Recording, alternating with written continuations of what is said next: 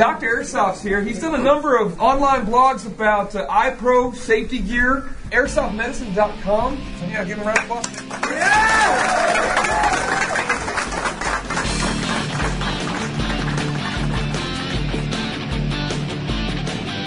Who's missing their field guard?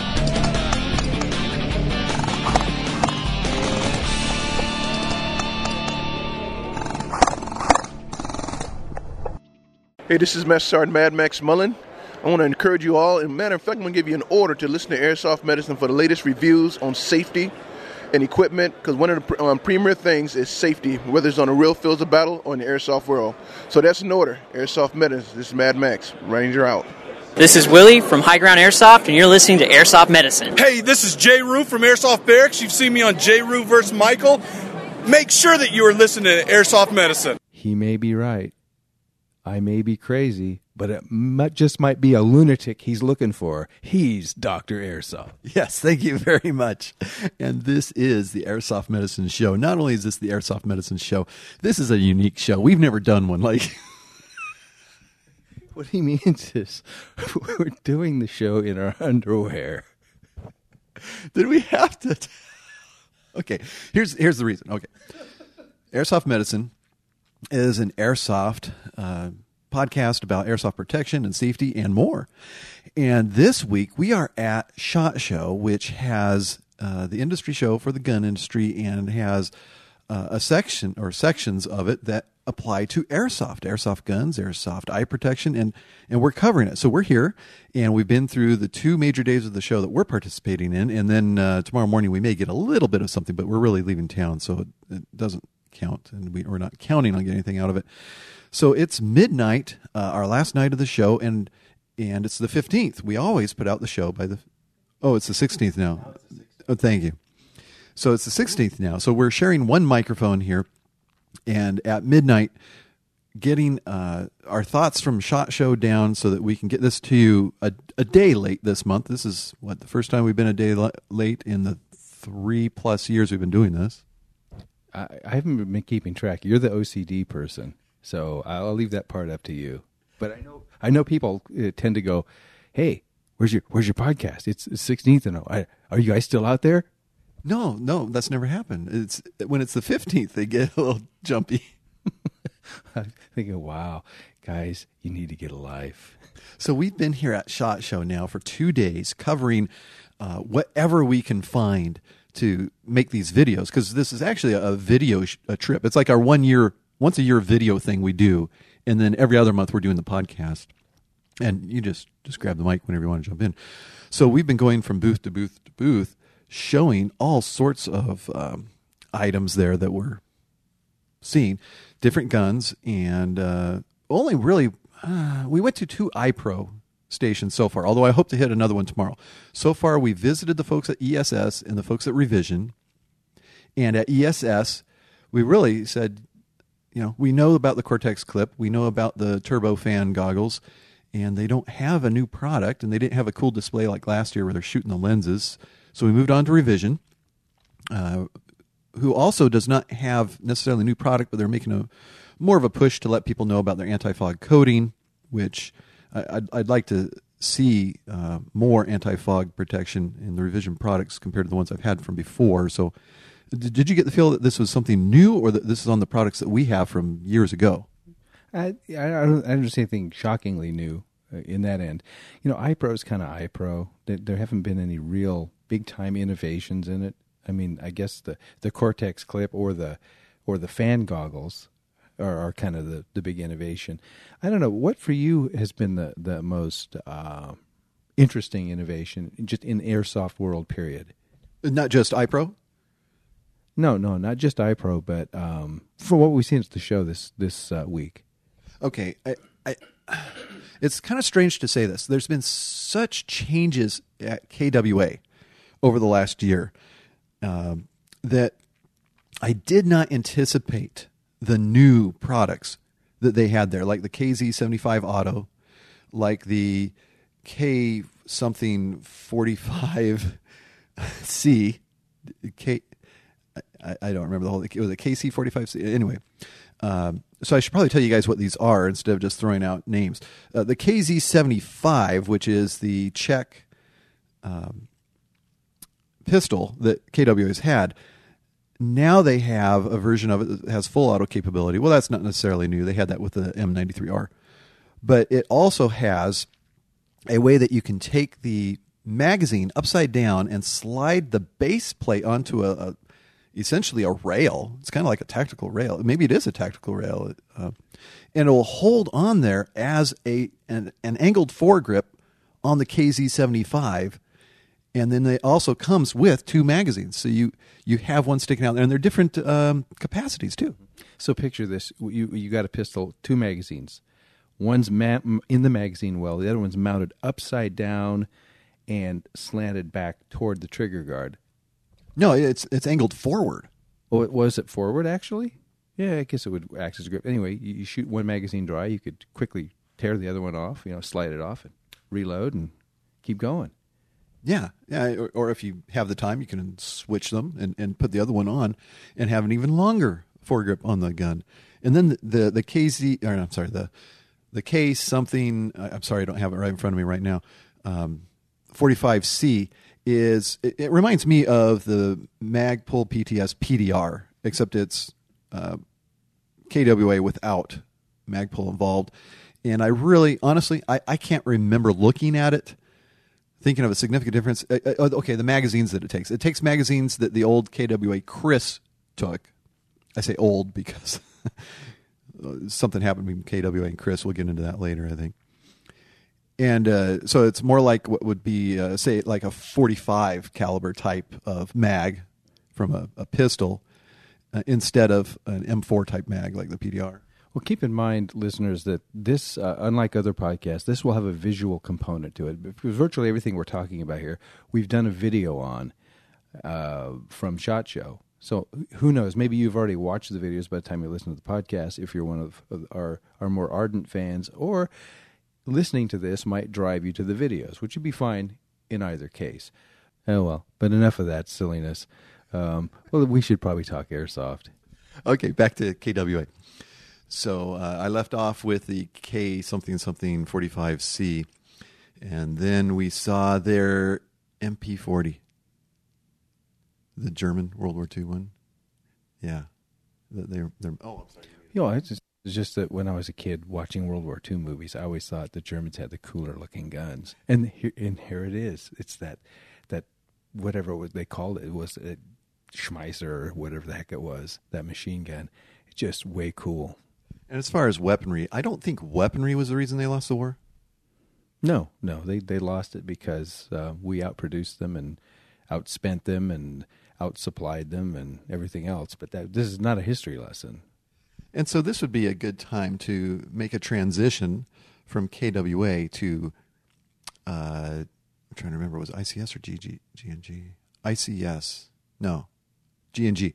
G&G, because they had a weapon that the Americans were actually using in World War II still, even though it was supposed to be replaced by the M1 at that point, but they didn't have enough M1 Garands to do the job. So some people were using the... What was it, the 1903 Springfield, the bolt-action Springfield. It saw its life from the Banana Wars right up through... Well, it was in use through World War II, Korea, and frankly, it showed up in a little bit in Vietnam as a sniper rifle. By then, of course, the World War II go-to gun was the M1. But anyway, G&G has a fabulous-looking 1903 all-wood stock, not to be confused with Woodstock, the rock festival. Again, for those of you too young to remember that, back in 1969, no, never mind. It's a bolt action and can be used as a sniper rifle. Gas bolt action. 9-round capacity on the magazine, I believe he said. I think they said they're going to have one that's a little bit larger capacity too. Yeah, I as a collector and as one who appreciates guns, I really found that one fascinating, but I'm not so sure what kind of a widespread appeal it will have to the MilSim community. It's so neat, but can you imagine actually taking that as your primary weapon at a game? The only time I can see it is the reenactors or the theme games, where you've got to have authentic weapons from the era. Which I actually do want to do that for World War II, and I want to do it with a 1903. I want to do it with an M1. I want to do it with a Schmeiser. Yeah, all that stuff would be cool, and then you'd have to wear, Germans, and then Nazi symbols, and then our government would be following you around. Why are you collecting Nazi stuff? Now, I've seen people who do that, and they have all the authentic German outfit, but they just simply come up with a way to avoid actually having the swastika itself on it. They either modify it to something else or leave it out entirely, but do the rest of the uniform. But they put the stars and bars on there, the Dixie flag instead, or what, I don't know. Or the "Don't Tread on Me," or McDonald's Golden Arches, anything, just to avoid having that. So that's the ICS gun that we were really wanting to get. And then also at ICS, we threw a bone to our friend Scott, who has written to the show several times and now has honored us on his big hour-long YouTube channel show on Airsoft, which is very kind. Thank you, Scott. So we went ahead and threw out his name as we showed him the Galil by ICS, which they call the ICAR line. And I want to call it the IGR, but I know that's probably wrong. It was a support weapon version of the Galil, and it had the bipod in front, and what else did it have? Oh, it had that handle on the side, kind of like you see on, is it an M60 that has that handle? So you should be able to use it. The M249 also has that kind of a carry handle. Yeah, and so you could use it as a support weapon, except it's kind of like the Israeli version. So Scott was thinking a Galil would be cool to have. Also at ICS, we talked a little bit about the grease gun. Is that the M3? Okay, M3 grease gun. It's different from the one that is made by Aries because it doesn't have your battery in your magazine, which I prefer not to have my battery in my magazine, because if I'm going to change out my magazine, I want not to have to pay for a whole battery just to have another magazine for it. And the other thing that was new about it is they have mid-caps for it. And so that's some of what we saw in guns, and that's some of the stuff that got my attention.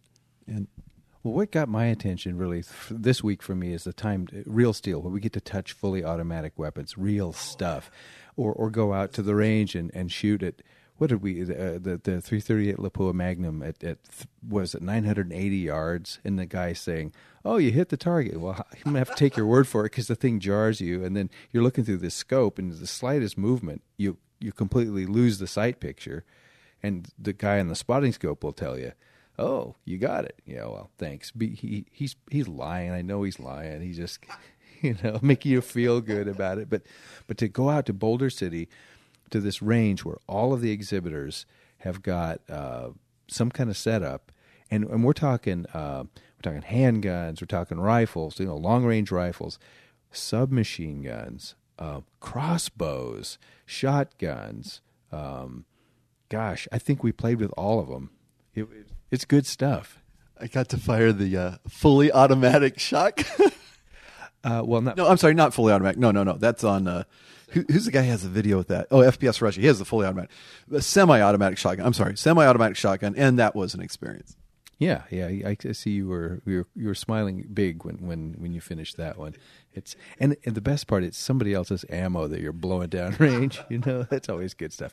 But talking about going to a range, we went to a little event sponsored by Chris. You want to get into this, Doctor? Oh yeah, okay. So Chris takes us over to this NGV, Nevada Gun Vegas. Anyway, one of these indoor places that's just off from the strip where the convention is, and they were allowing us to shoot a suppressed Vector, Chris Vector, fully automatic. And able, the 45 caliber, and able to experience how it has a controlled recoil, we'll call it. There's still recoil to it. You still have to lean into it, and you still have this muzzle kind of tending to go upward. But you're able to stay on target is the thing that's unique. As far as the targets they use there, the man-sized silhouette at, 45 feet or so. And that was really cool. But the reason that they had us come, that's a real still thing. Why are we talking about this on Airsoft? It's because the people who left another Airsoft company that's made excellent product over the years, and everybody says good things about them.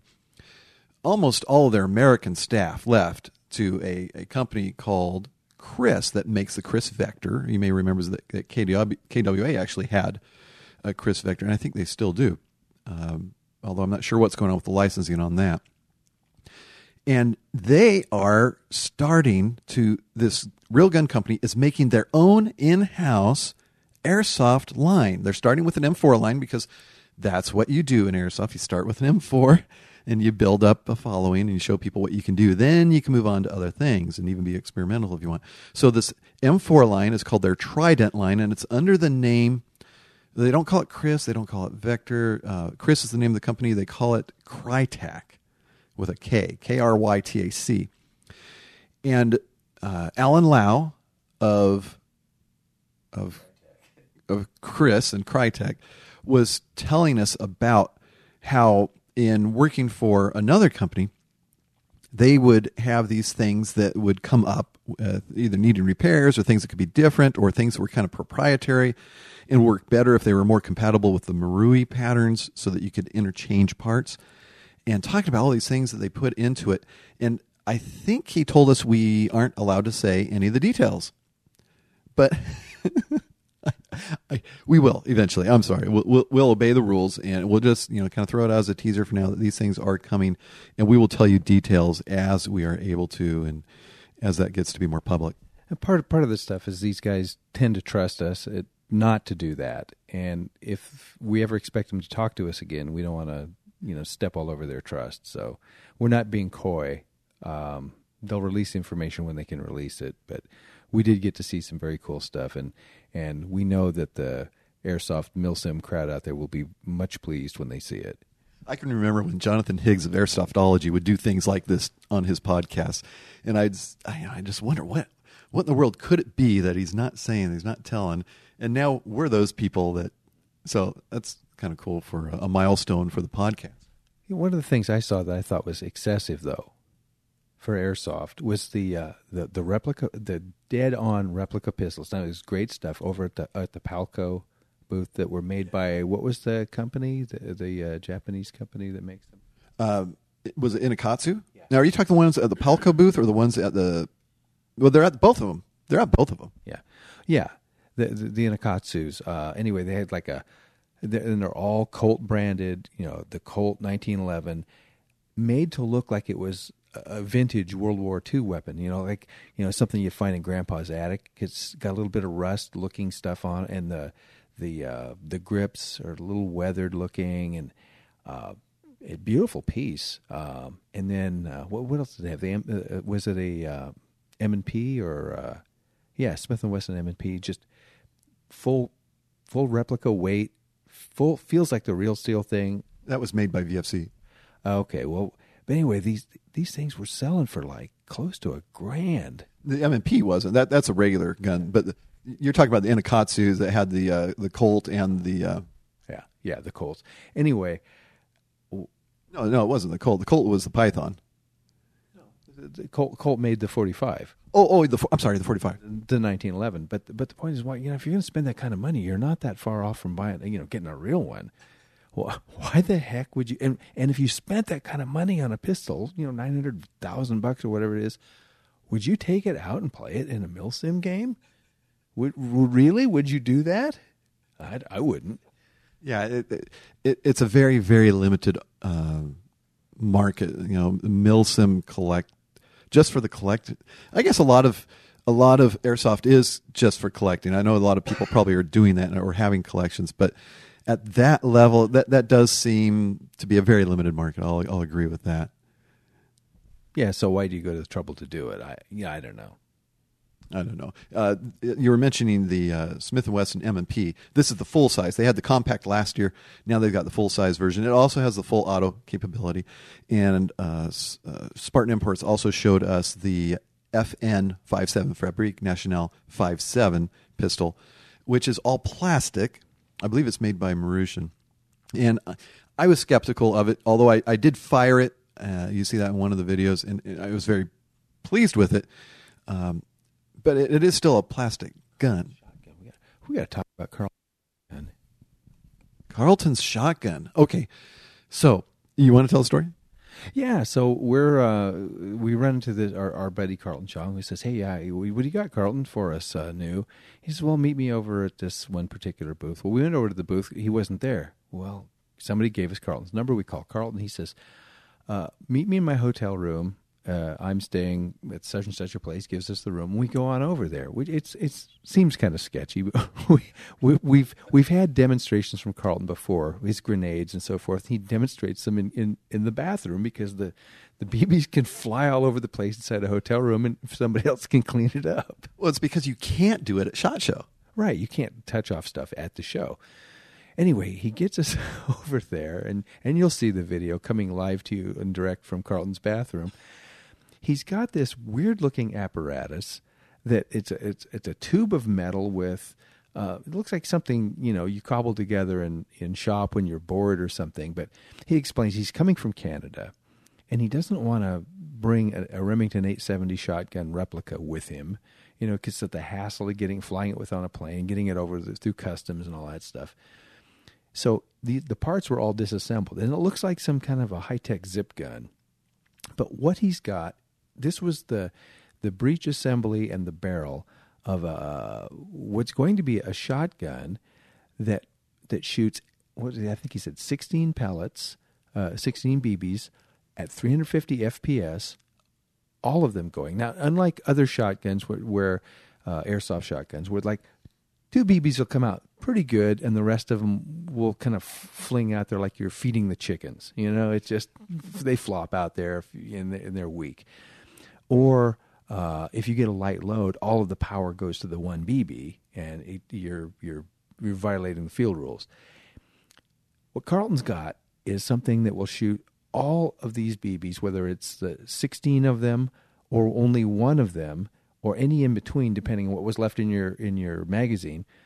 All of them will go out at a consistent 350 FPS. And he demonstrates this for us, and you'll see it on the video where he shoots it into a cardboard box on the bed of his hotel room. Every BB, there's like 16 entry wounds into this cardboard box, about a half a dozen exit wounds, and then the rest of the BBs are rattling around in the box. Now, the problem with it is that he doesn't have anybody to manufacture it. He's invented the thing, but he doesn't have the means to manufacture. So he's kind of putting it out there through us and other outlets to get it into the hands of, or that concept into the hands of you, our listeners, to get a groundswell of appreciation or demand for this thing. I think it could be awesome. It really could be. I was actually talking to my wife on the phone about it, and she saw the video, and she thought, oh, that's going through how many layers of cardboard, and you're going to have how many of those shooting at you? I'm not so sure. That sounds like, she thinks it sounds very high-powered. And so I was thinking it through and going, okay, yeah, that's right in line with an AEG by normal field rules. But then I thought, what is the range of a shotgun? Isn't it about the same as the range of a pistol? Effective range, yeah. I mean, you're not going to get these 100-yard shots. I mean, these, duck hunters and whatever. It's, it's fairly close in. So shouldn't it be about the same power as a pistol? Yeah, I suppose. But you'll call your hits with this one. You get pasted with this puppy, you go, yeah, I'm hit. I would lean towards encouraging Carlton. I'll probably have to send him an email to say this, that we should probably have it more like a pistol, and maybe 350 be the absolute max, and maybe have it down closer to 300. But hey, that's something you guys can comment on and write in on the video, because Carlton wants lots of comments on this. He wants lots of buzz on it to get the attention of some kind of a potential manufacturer for it. And we'd appreciate you guys helping out Carlton, because we'd like to see this come to market. One other thing we touched on, and this is probably going to take a whole different show, and it will in the future, because our California state legislature has taken up Senator De Leon's newest bill that would be SB 199. And as we are talking to you live and direct now, it's SB 199 has passed through the Senate Public Safety Committee. It's the rainbow airsoft bill. All your airsoft markers. I went back to paintball. All your airsoft guns will have to be required to be painted or colored bright colors or have a clear body or something, so that they can't be mistaken for real weapons. And let me just summarize by saying the industry is very, very concerned this time. They're looking like somebody's about to drop an atom bomb on them. So understand. Yeah, what we're going to do is tell you guys what you can do and when. Currently, what I encourage is, because of our past experience, that at this point, only California voters contact your legislator, find out who your district, what your district is for who your senator is, and what your district is for who your assemblyman is, assembly representative, and contact them through in-person, phone, email, snail mail, to tell them the reasons, intelligent reasons, and I think we may still have some of that stuff on our website from the previous bills, reasons for not voting for this or for voting against what's currently called SB 199. That's not necessarily the thing to do just right yet, although as we're recording this, since it is in the Public Safety Committee, but if you do happen to, let's see, it made it through committee, so it's going to go through the whole Senate. So I guess it would be appropriate to write your senator now, and to do it in a very respectful way. And again, please, only people who are actually in California at this point, because in the past, when everybody else from out of state did it, it actually was a bit distasteful to the legislators to be getting that, and it didn't help in our cause. Yeah. Well, it's almost 1 a.m. now, and I'm going to sleep like the rest of our listeners. And so I'm going to join our listenerhood and go to sleep. We'll come back at you next month. Until next time, this is Rangemaster Larry and myself telling you to play safely.